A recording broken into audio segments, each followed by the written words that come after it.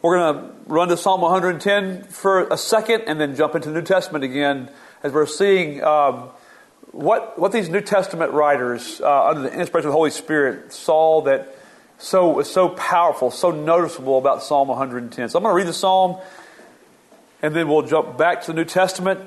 I would love to go back and rehash what we did last week, but we won't do that. The Lord said unto my Lord, sit thou at my right hand, until I make thine enemies thy footstool. The Lord shall send the rod of thy strength out of Zion. Rule thou in the midst of thine enemies. Thy people shall be willing in the day of thy power. In the beauties of holiness from the womb of the morning, thou hast the dew of thy youth. The Lord hath sworn and will not repent. Thou art a priest forever, after the order of Melchizedek. The Lord at thy right hand shall strike through kings in the day of his wrath. He shall judge among the heathen. He shall fill the places with the dead bodies. He shall wound the heads over many countries. He shall drink of the brook in the way. Therefore shall he lift up the head. Well, so many thoughts just come from reading this passage. It's obviously about Jesus Christ. It is again the most quoted passage in the New Testament from the Old Testament.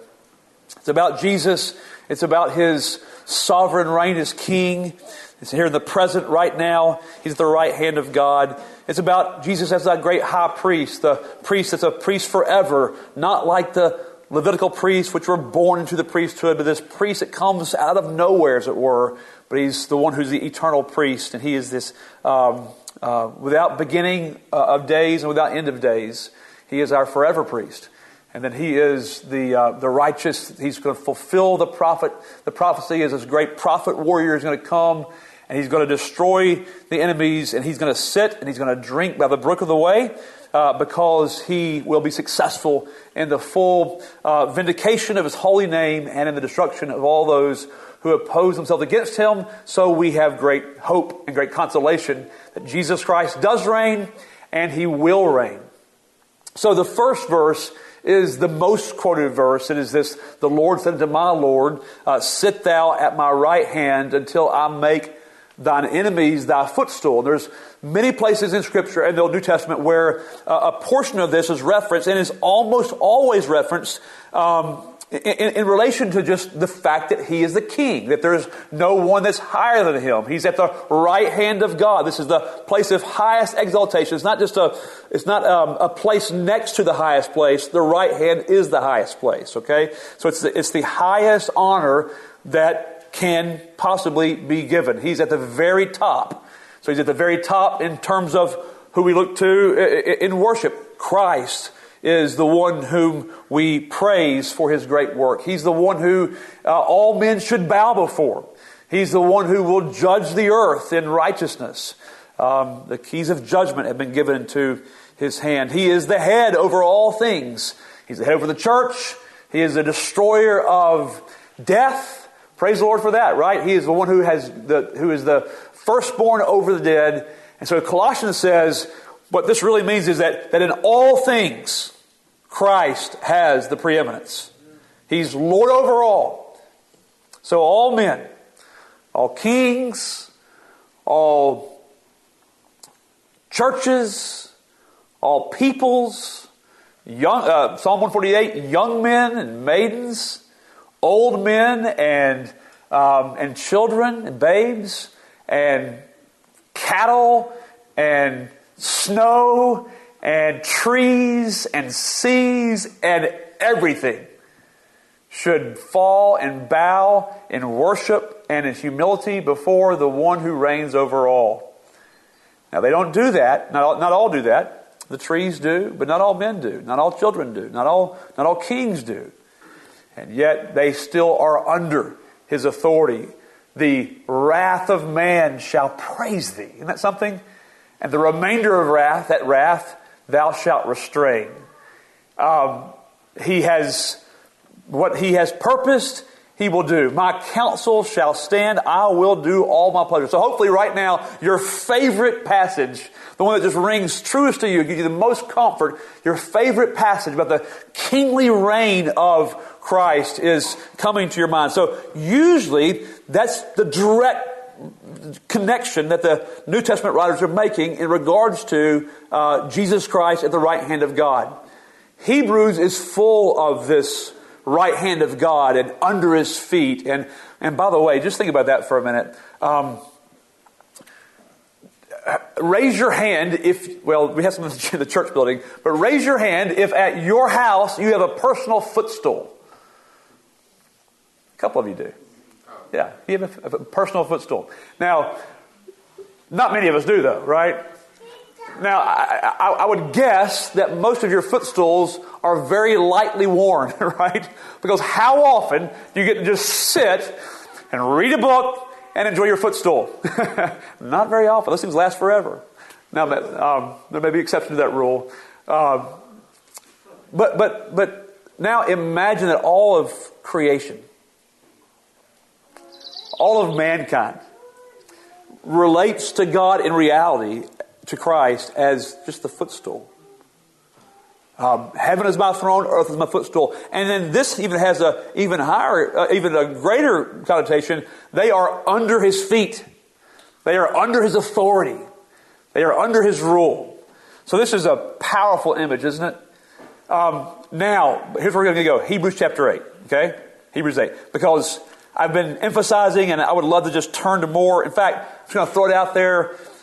If you have something on top of your mind, give me one verse that you love about Jesus being Lord, or Jehovah being Lord over all. Okay, so that's how that is. It just goes right to His reign. Now, think about this though. Remember, this psalm is king, priest, prophet, king, priest, warrior. So imagine if the one that is that high. Okay, don't have to imagine. It's true. Let's just use the word imagine though. Imagine if the one that is that high is also your minister. And by minister, I mean the one who, the word minister is not a preacher. That's what you think. A minister is a preacher, somebody who just gets up and yells at you, right? That's not what we're talking about. When we say minister, it's one who serves on your behalf. So one who comes and if we had a footstool, one who would come and then clip your toenails, right?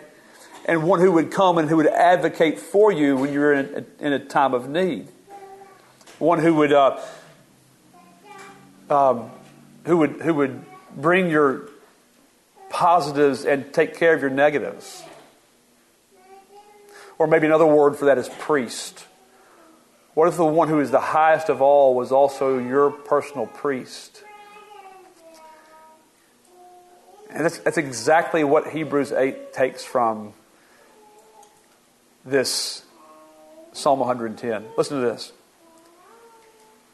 Now, of the things, and the things he's mentioning are, we'll go back to those later, some other point, that is that Jesus is the high priest after the order of Melchizedek. Now, of those things which we have spoken, this is the sum, because this is what it's all about. Okay? So the sum is the compilation of all the parts. And this is the sum. We have such an high priest. So, how good is our priest? Who is set on the right hand of the throne of the majesty in the heavens. How good is our high priest? How effective is our high priest? He says, let me tell you where he's at. He is set at the right hand of the majesty in the heavens. So the one who is Lord and rules over all is there as rule over all in this combined role as king and priest, or king and minister. Now, it's going to start talking, and if you read Hebrews, you know what it's going to do. It's going to start talking about this Old Testament way of doing worship. And I'm afraid that sometimes when we hear about this old way of doing worship, the rituals and the sacrifices and all these, we just kind of fall asleep in that part, right? Because it's so foreign to us. Not only is it foreign to us, it's also some of the hardest reading in the Bible. So if you're on a Bible reading program and you're reading through Leviticus and Exodus, Exodus is great. And then you get to like chapter 24 and it's like all this stuff about the tabernacle and stuff. Or maybe it's 34. Anyway, it's 24, I think it is. Somewhere in there. You're like, oh man, it's February. I was doing so good. I don't feel too spiritual anymore. Maybe it's this cold weather. I can't wait till spring comes. I get the Psalms. But it's some of the hardest reading because it's just different. It's foreign. It's completely different than our culture, our way of worship, all these things. It just seems kind of odd. And so I understand that. Let me just say two things. Number one, let me say, if you will dive into Hebrews and Leviticus at the same time, you will grow immeasurably. A few months ago, I'm just going to call his names out here tonight. Stephen Dalton said, "Brother, I want to study something in depth. Give me something to study." So I said, "All right, take Leviticus and Hebrews." And now my phone just blows up with text. This is so awesome. This is amazing, right?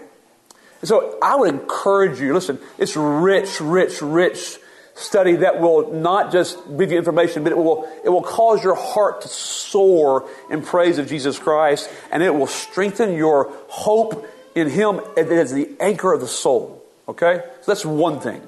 But secondly, it's not nearly as foreign as we might think. So think in terms of rituals, if you will. You don't have any rituals. Well, of course you have rituals. Rituals, or here's the other two words that we're going to see here in a minute: offerings and sacrifices. So offerings are what you do to promote yourself or to show honor and hopefully to obtain favor, right? Look, Daddy, look, Mama made you a Valentine's card. Oh, sweetie, you're so sweet. Let me give you some candy. That's what you're doing, right? You want to honor your mom, and you want to hopefully receive something back. Good favor. There's love there. But then sacrifices are things that you know you've got to do because there's something wrong with you, right? Sacrifices are because we are guilty. And so we're needing to do something about our demerits. So offerings are this positive offering, and sacrifices are another offering to deal with our demerits. Okay? Does that make sense? Okay. Now, you may not understand anything about the blood of a heifer being sprinkled. That may flatline. But you do something about both those regularly. Maybe something like this. Maybe like, I feel close to God when I'm having an engaging conversation about theology. Or, I just feel close to God when I'm doing something nice for somebody. I feel close to God. Or, when I do something wrong, children do this sometimes. They just break down in tears. I'm so sorry. Right? And hoping that'll get them out of the trouble. But the point is, everybody does something with both of these. Everybody does. And part of it is a way to hopefully appease God, and part of it is a way to make us feel better about ourselves. I'm going to really try hard today to read my Bible. So when I read my Bible, I may not have got anything out of it, but I feel good about myself that I read my Bible. And here's the problem with all that. The problem with all that is not that any of those things may necessarily be wrong. They may be good things. But here's a devastating problem with all that. Here's what it says. Galatians 3. Listen to this. For as many are under the works of the law. That means there's something I'm going to do to offer, or something I'm going to do to get better. For as many as are of the works of the law are under the curse. None of those will do you any good. You're cursed. Here's why. For it is written, cursed is every one that continueth not in all things, which are written in the book of the law to do them. The problem is, you've got to get it all right. Everything right. So maybe you're somebody who's attracted to this. You love coming to church. And you love hearing God's word preached. And you're trying to honor the Lord. But you haven't come forward and claimed Jesus Christ as your own publicly. You haven't come to be baptized. You haven't said, I believe that He's died for my sins, because you think, I just got to get it a little bit more right. I've got to make a few more offerings. I've got to make a few more sacrifices to make myself a little bit better place. And here's the thing. You will never get there. Ever, ever, ever, ever, ever. Because you got to get it all right. Well, that's devastating, isn't it? Because none of us has got it all right. And so here's what he says in chapter 8 of Hebrews 8. We have such an high priest. Not like any ritual we could do. But this high priest is set on the right hand of the throne of the majesty in the heavens. Listen to this. A minister, there's one who's ministering to God on our behalf. So he's coming to help us. He's serving us and serving God. A minister of the sanctuary, that's the holy place, which the Lord pitched, and the true tabernacle, which the Lord pitched and not man.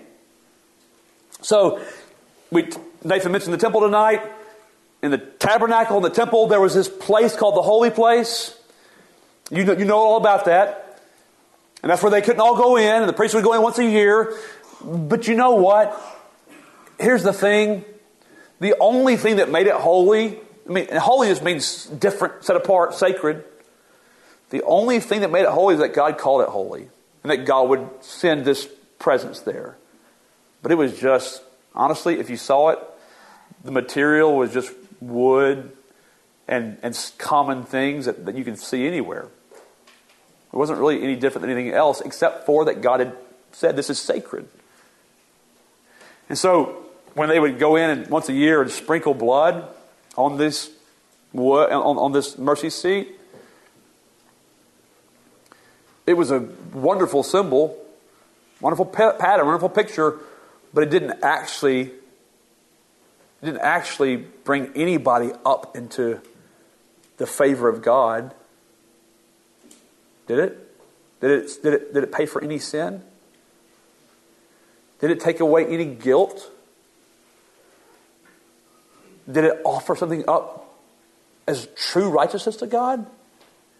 Not actually. But he's a minister of the true tabernacle. Of the true tabernacle. He's actually there with God. The one who is ministering on your behalf is actually at the right hand of the majesty. He's not just in this symbol, but he's there. He's in heaven. He's there with God, the Father. For every high priest is ordained, that means they're commissioned to offer gifts and sacrifices. So you're offering these offerings of honor and praise, and he's offering these sacrifices on behalf of the guilt, the sin, whereof it is necessity that this man have somewhat also to offer. Right? So if your job is to make offerings, you better have something to offer. Clear? This is what's so beautiful about Jesus, friends. Did Jesus have anything to offer? Did he have anything to offer God? Perfect life. Yes. He offered him perfection. He offered him unmitigated loyalty. Unmitigated love. Nothing tainted in the love that Christ had for the Father. Perfect love. He honored him. It is my meat and my drink. In other words, you go, it's kind of a fun thing. Sometimes to get children that are shy around me talking, it doesn't really work very well, but I always do this. I say, hey, if you could have any meal in the whole wide world, what would it be? Usually like peanut butter and jelly without the crust or something like that. But if you have any meal in the world, what would it be? And we all pick our favorite meal. It's our meat, it's our drink, it's my favorite thing. Jesus would say, my favorite thing ever is to do the will of my Father. Isn't that something? Well, but Jesus, what if the will of your Father is that you be humiliated? Give it to me. What if He sends you from the glory of heaven to homelessness? Give it to me. What if He makes you lower than the angels? Give it to me.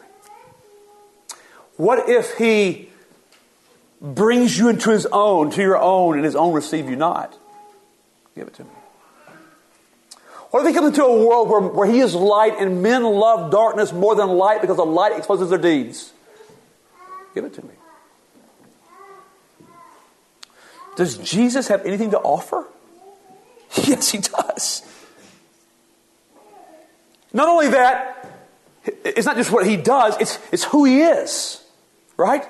It's who He is. This is the incarnation. This is the God-man. This is why it's so important we understand that Jesus is fully divine and fully man. Because here's the thing He says. It says, if He were on earth, or if He were from the earth,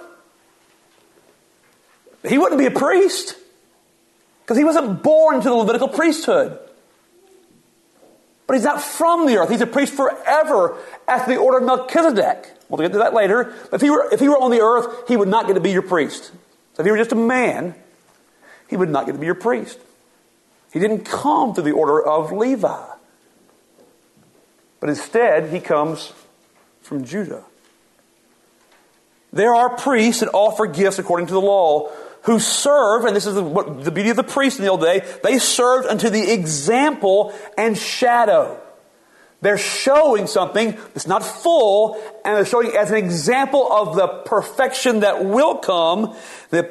As Moses was admonished of God, he was about to make the tabernacle, He said, make all things according to the pattern showed there in the mount. But now hath Jesus, obtained a more excellent ministry. There is something better happening for you. Something better being offered to God. By how much also He is the mediator of a better covenant, which was established on better promises. We don't have time to get all that tonight, but just know this. Jesus comes by promise. Salvation comes by promise. The new covenant comes by promise. So Jesus comes as this high priest of a better promise. So, in other words, our salvation is, again, by promise. The Old Testament was a covenant. I'm sorry, he's comparing it to the Sinai covenant with Moses. It was a covenant of mutual agreement, really, of mutual responsibilities. So it's more like, if you will do this, you will see the good of the land. If you will do this, you will enjoy Canaan. If you will love the Lord your God, you will have victory over all your enemies. If you will follow me, none of these diseases will ensnare you. But didn't work, did it? Because remember, cursed is he who has to keep the law, because you've got to do everything that's written therein. But Jesus comes, He comes as the mediator, the one to stand between, the mediator of a better covenant with better promises. This is a promise, the covenant of promise, that those who are in me and I'm representing, they will be brought to the Father. So listen to this. For if that first covenant had been faultless, then should by no place have been sought for the second. for finding fault with them, he saith, Behold, the days come, saith the Lord, when I will make a new covenant with the house of Israel, with the house of Judah, not according to the covenant that I made with their fathers in the day when I took them by the hand to lead them out of the land of Egypt. This is a different kind of covenant, because they continued not in my covenant, and I regarded them not, saith the Lord. They did not obey. They did not continue. They did not bring the right offerings. They did not bring acceptable sacrifices. So here is the new covenant. This is the covenant I will make with the house of Israel after those days, saith the Lord. I will put my laws in their mind and write them in their hearts. And I will be to them a God, and they shall be to me a people.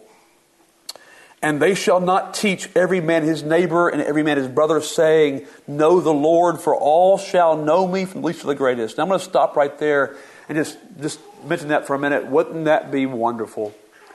Wouldn't it be wonderful if the law of God wasn't just right in front of us, but it was within us? Do you ever get frustrated sometimes thinking, man, I do want to do better, but I keep failing. I just keep messing up. I just keep sinning.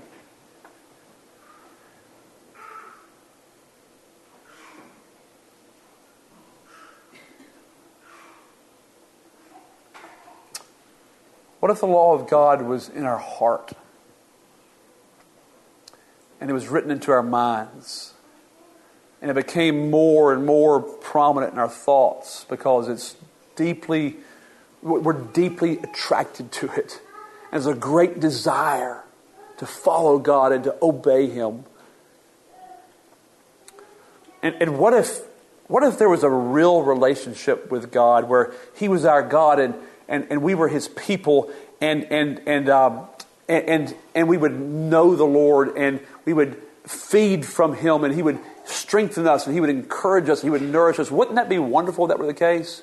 Well, guess what? That's impossible unless Jesus offers, unless there's an offering made to God that will satisfy God's just wrath against us. And that's what the next verses say. For I will be merciful to their unrighteousness, and their sins and their iniquities will I remember no more. Well, how does that happen? How does that happen? How does that happen? It happens because there is a minister, there's a priest who offers to God a perfect offering and a perfect sacrifice. So he offers him an offering and he himself is the sacrifice. Isn't that amazing? The high priest offers himself. So he is doing this work and he is a sacrifice. What a beautiful truth.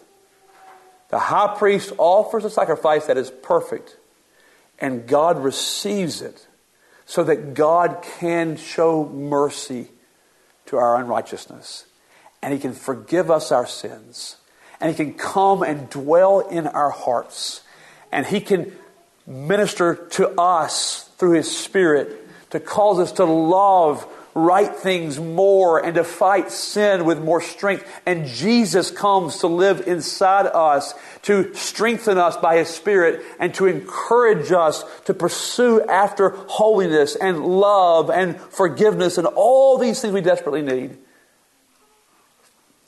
And all that's true and real and realized in real lives like yours because Jesus is the more excellent minister. He is the one who actually gets the job done. We see that because of where He's at. We have a great high priest with a more excellent ministry than anything that we can do on our own. You can't do it on your own. Your works aren't going to do it. Here's what we have to do, brothers and sisters. We have to cast ourselves upon Jesus. So if you're struggling right now, you feel like you're a failure, there's only one answer. Cast yourself upon Jesus. You can't get better on your own. But Jesus paid it all. And He's at the right hand of the Majesty. That's where He's at. He got it done. He's a successful minister, successful priest. Throw yourself upon Jesus. Aren't you thankful for Psalm 110? That shows us something far, far, far better. Far better than anything the works of the law can do. That's why Romans would say, so it's of faith that it might be by grace. Faith and works are always painted in the Bible as enemies. And so he says, believe on Jesus Christ. Believe on Jesus Christ. Now, I hope you'll take strength from that. If you're struggling over your sins tonight, I want you to see where the Lord Jesus Christ is. He's at the right hand of the Majesty. Praise the Lord for that.